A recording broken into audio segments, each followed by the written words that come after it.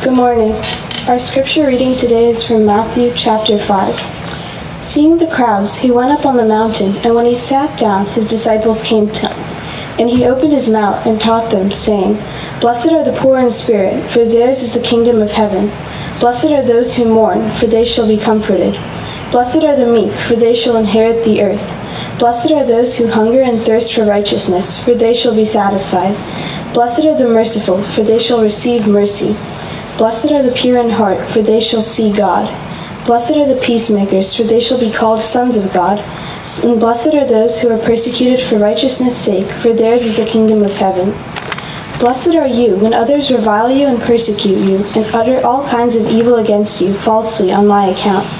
Rejoice and be glad, for your reward is great in heaven, for so they persecuted the prophets who were before you. The word of the Lord. Thanks be to God.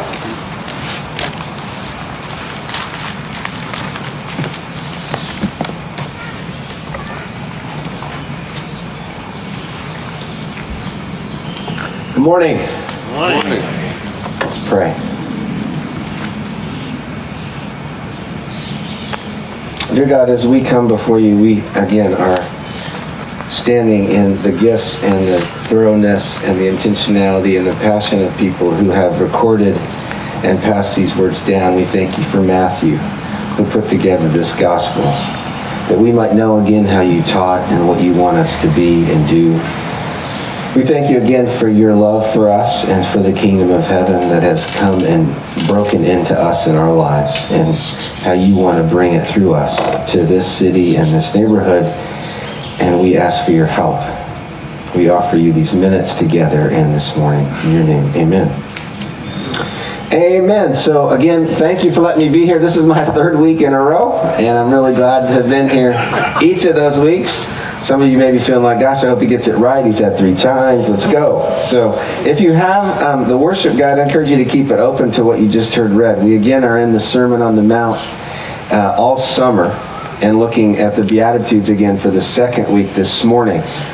And this week I was struck by a headline in The Guardian. I tried to read The Guardian, the British newspaper, most days online.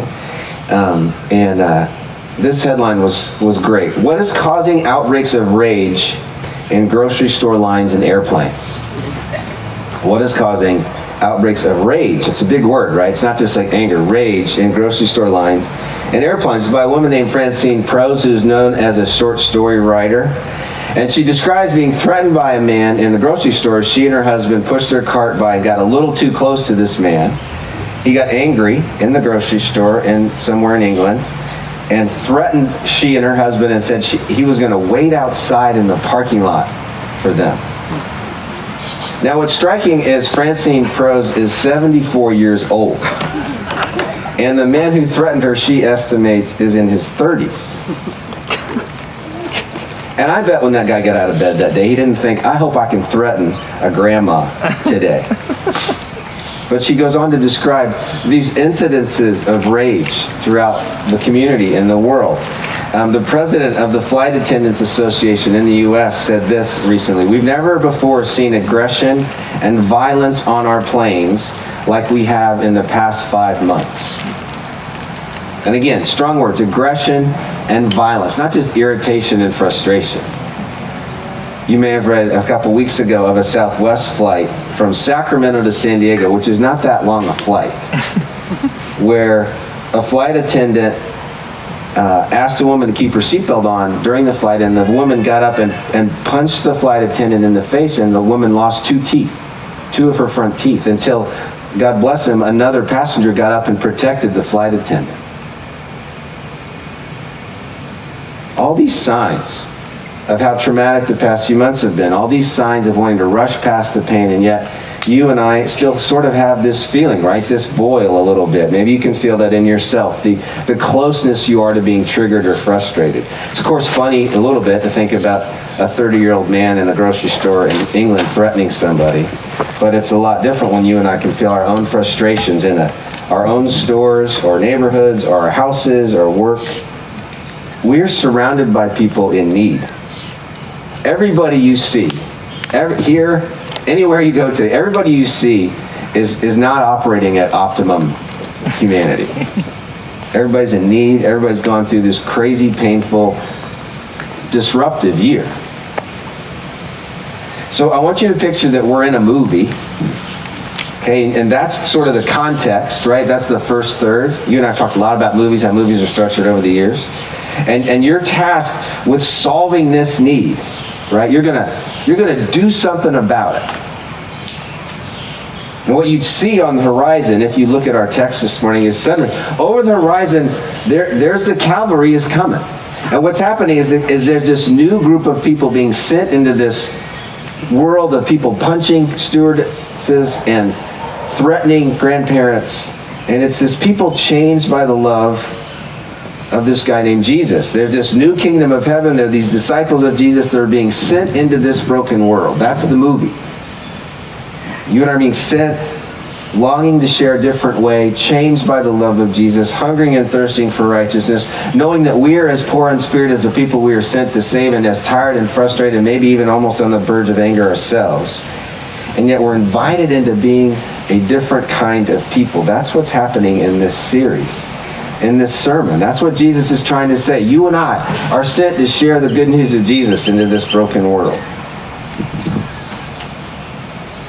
And what Jesus is saying is, as we draw near to him, we are blessed. Again, this word, again, the refrain of the Beatitudes. Remember, we've looked the last couple of weeks. Jesus is making disciples, right? He's not just giving you and I a theological treatise or pamphlet. Here, hand this around. He's forming people. What he's forming is not a list of things that you and I are to try to just tighten our belts and pull ourselves up by our bootstraps so that we change all our behaviors, but rather as we draw near to him and we realize how amazing his transformation is, we begin to take these fruits on. We begin to see these signs of health in ourselves. Last week, again, we started with the first four, which focus particularly on our vertical relationship with God, right?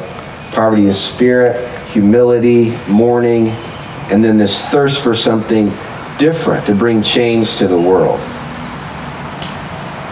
This morning we're going to focus a bit on the Beatitudes that drive us to love our neighbors and people. And as we do that, I want you to consider a question. I'm not going to ask you to raise your hands because it might be a little too personal. Do any of you ever feel like people just get in the way? Right? Like, don't look at the people you think get in the way if they're here. Particularly maybe in your relationship with God. Like, if you would be so much holier, so much happier with Jesus, if not for your roommate or your boss or the people who worked for you or your kids or your spouse or your siblings or your parents. If you could just get people out of the way, dang, your life would be awesome. The last couple weeks, I've been watching the Netflix series Drive to Survive. Anybody watch that series? It's about Formula One racing, which I don't care about at all. But I kept hearing people describe it as a great series, and it is a great series. They do a fantastic job of the narratives of people in the driving, right? So it's totally worth watching if you're looking for something really lighthearted to watch. Drive to Survive on Netflix. And what they do is the context of getting a car. There's only 20 cars who race Formula One around the world. And then the hundreds of people that it takes to get one car on a track with one driver to drive around a lap. Right? And it's amazing, just so you get all the background of aerodynamics and the money and the engineering, and it's phenomenal to get, again, one car on the road. But what happens is you get this one car on the road with 19 other cars, and almost every episode they build up to one of the races, and then they show from some driver, literally, right, you are the driver from the camera angle. All these cars, what do? They start at the same time. And almost without fail, within the first lap or two, somebody crashes into somebody. And you've had this buildup, and so at some point you're like, oh my gosh, just somebody ease off. Just give it 5 seconds. Everyone will go away, and then you'll have the whole road to yourself. But of course, the hard part of driving Formula One is not the one guy in one car in one lap. It's all the people getting in the way. Many of you are probably familiar with a man named Patrick Lencioni, who does a lot of writing and speaking on business. His probably most well-known book is called The 5 Dysfunctions of a Team. And Lencioni writes about how often he meets with business leaders who say to him, if I could just not have to deal with the people in my company, I could get so much done. People, again, we assume are in the way. But for Jesus, people are not in the way. People are the point. Again, he's making disciples. You and I are the point. He's not come to just share ideas. He's come to create witnesses and disciples and people who can tell of this good news. We're his followers. We're following a new king. If the first Beatitudes are about being salted, the second says about being the salt, going as his witnesses to other people in the world. Now, much of the rest of the Sermon on the Mount is going to build out these two themes, our relationship to God and our relationship to others, right? The two great commandments, loving God and loving our neighbors. And I just want to focus on two this morning that Jesus annotates here. The blessed are the merciful and blessed are the peacemakers. Blessed are the merciful, for they shall receive mercy. Blessed are the merciful, for they shall receive mercy, which is similar to what we hear in the Lord's Prayer, right? Forgive us our trespasses as we forgive those who trespass against us. And if you study that line of the Lord's Prayer, you see most scholars think it almost should be the first. For as we forgive our trespasses, trespassers, forgive us those who trespass against us. The sense that we need to learn how to be forgiven, and God, in the changing of us, teaches us to forgive in such a way that we realize we should be forgiving even more quickly than we're asking God to forgive us. One of the commentators I listened to this week described this, because we're not earning God's forgiveness or earning his mercy. But what it is, it shows what awareness we have of the mercy we've been extended. So this guy said this week that for him, what he's realized is, it's if in the moment I'm asking for mercy, but not extending it to others, I in that moment am not really asking for mercy. If in the moment I'm asking for mercy, I'm not extending it to others, I in that moment am not really asking for mercy. I've been in a multi-week conversation with the DMV on a car that we bought, and trying to get something sorted out on the title that got done incorrectly by inadvertently, on accident, by when we bought it. And if you know the DMV, that's not a community known for mercy, right? They don't operate in mercy. So it'd be like if I went to the DMV with my broken title, right? And I knew I needed mercy, and so my body language, the whole thing, I'm just going to throw myself on the mercy of the DMV. But if underneath that I'm thinking, you jackass, if you can't do what I tell you to do, right? That's what Jesus is saying needs to be different. I need to extend mercy to this person, to the DMV, if I expect the mercy myself. And even if I didn't or don't get it from the DMV. It's a sign that we've been moved, like we see in the first 4. I've realized my own poverty of spirit and how vast God's mercy is to me. This again is the kingdom of heaven. Jesus is describing a kingdom where the people, the witnesses, demonstrate mercy in a world desperate for it. Mercy is giving kindness and pardon to people who do not deserve it. Kindness and pardon to people who do not deserve it. It's bountiful, it's overwhelming. The only other time the word for mercy here is used in the New Testament is in Hebrews 4, when the writer is describing Jesus as a high priest who came to earth and so he would know the mercy to extend to us. Because it's a humbling, back to the first set of Beatitudes, witness to be aware of not only our need, but the people we come in contact. And remember, there's a context and a story behind the people who might be treating us poorly or begging our own judgment instead of mercy. Right? Even in the Guardian article, that 30-year-old man, I think we could all from here say, I bet there's something going on with that 30-year-old man who's threatening this 74-year-old woman in the aisle of a grocery store. As we grow closer to the Lord, we realize the mercy we've received, and we begin to extend it and spill forth in it to others with our actions, our words, our lives. If the parable of the prodigal son works for the first Beatitudes, the parable of the Good Samaritan, of course, works here. You can see how profound those two parables are. They just keep coming up. You begin to see the need and to respond. And you begin to realize and ask, Lord, if I cannot extend mercy, it begs more questions about me than the person I can't extend it to. It's a sign that I might not know or be experiencing God's mercy for me when I can't extend it to somebody else. This man, Dale Bruner, says, being a merciful, forgiving, or loving person is not a condition for God's grace. God forgives unmerciful, unforgiving, unloving person all the time. But it is a necessary consequence of God's grace. So as we study our own hearts, we say, Lord, how merciful are we? If you come into contact with somebody, you know somebody who is hard, right? A scoffer, a mocker, they don't extend mercy to others. One of the things you might want to ask is, how does this person not know God's mercy for them? Maybe they don't even assume they're worthy of mercifulness from God. And again, we see around us right now that mercy is in deeply short supply.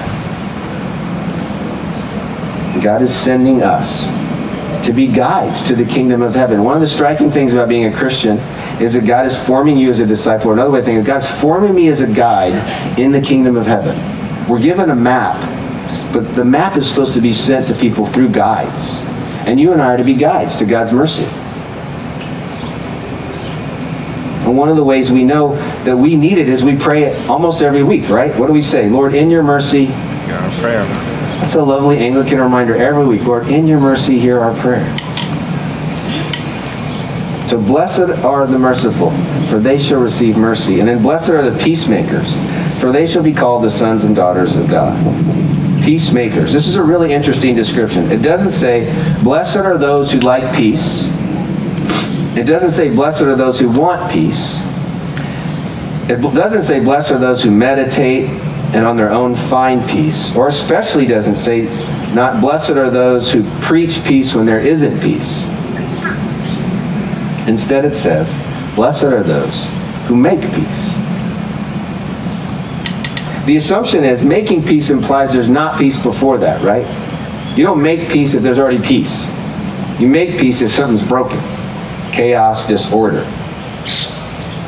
And peace, of course, in the kingdom of heaven is this full term, right? Shalom. It's this broad, complete new life, a holistic, bountiful way of looking at the world. As a disciple of Jesus, we know we're growing when we are pursuing that kind of peace and bringing that kind of peace into the environments we're in. Relationally, emotionally, spiritually, financially, mentally. What does shalom look like? It just breaks forth in every direction. It doesn't mean to be an appeaser or ignore real conflict. Matter of fact, it means the opposite, leaning in to need and trouble. If there's a problem, you admit it and you face it and you seek to wage peace in that place.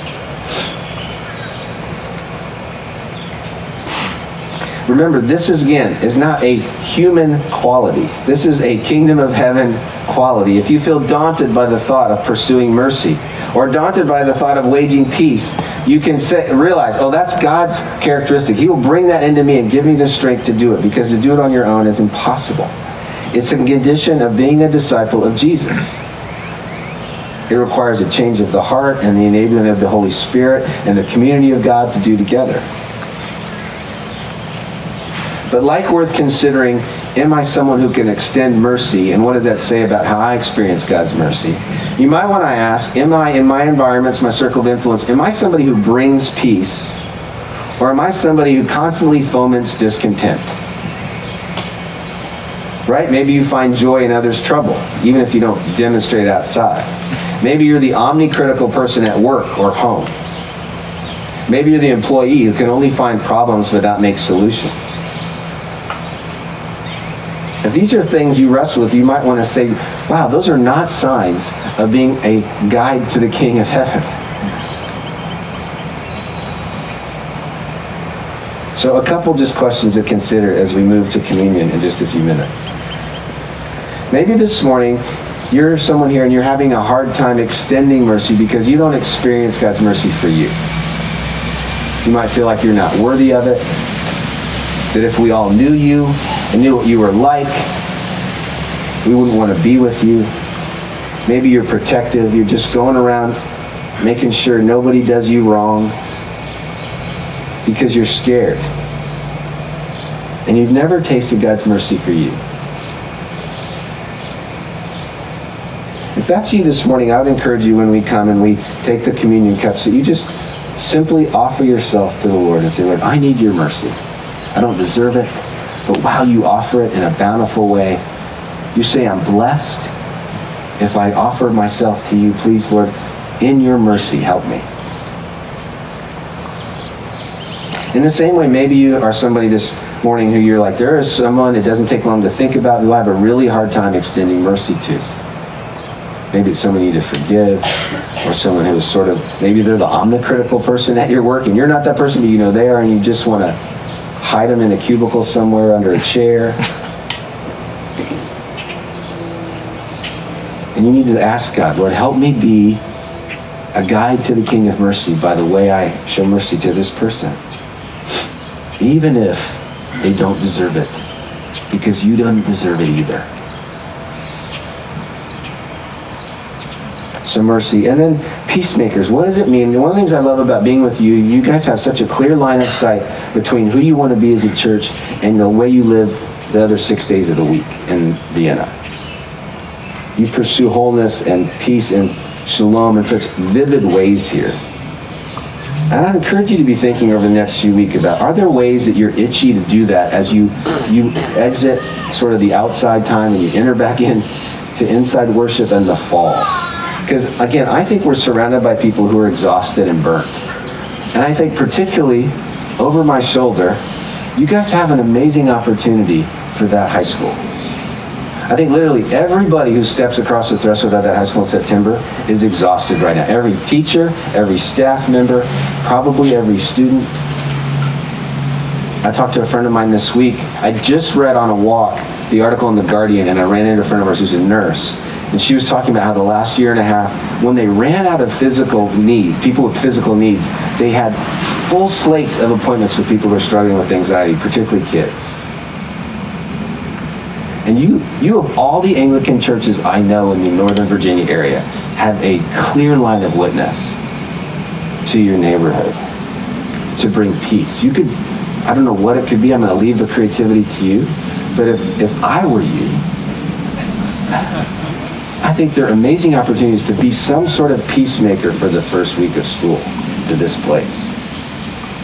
Because they trust you, they know you, you love them. You got an easy telling them why. We belong to the peacemaking King, and we just want to bring peace to you, or mercy to you. Or as I said before, blame it on the visiting priest. This weird priest came and said, do this thing. Our priest knows something about Johnny, and he made Johnny do it. I don't know, come up with a reason. But it's such a lovely witness you have, and it could be an amazing impact for a really needy community in a few weeks. Let's pray.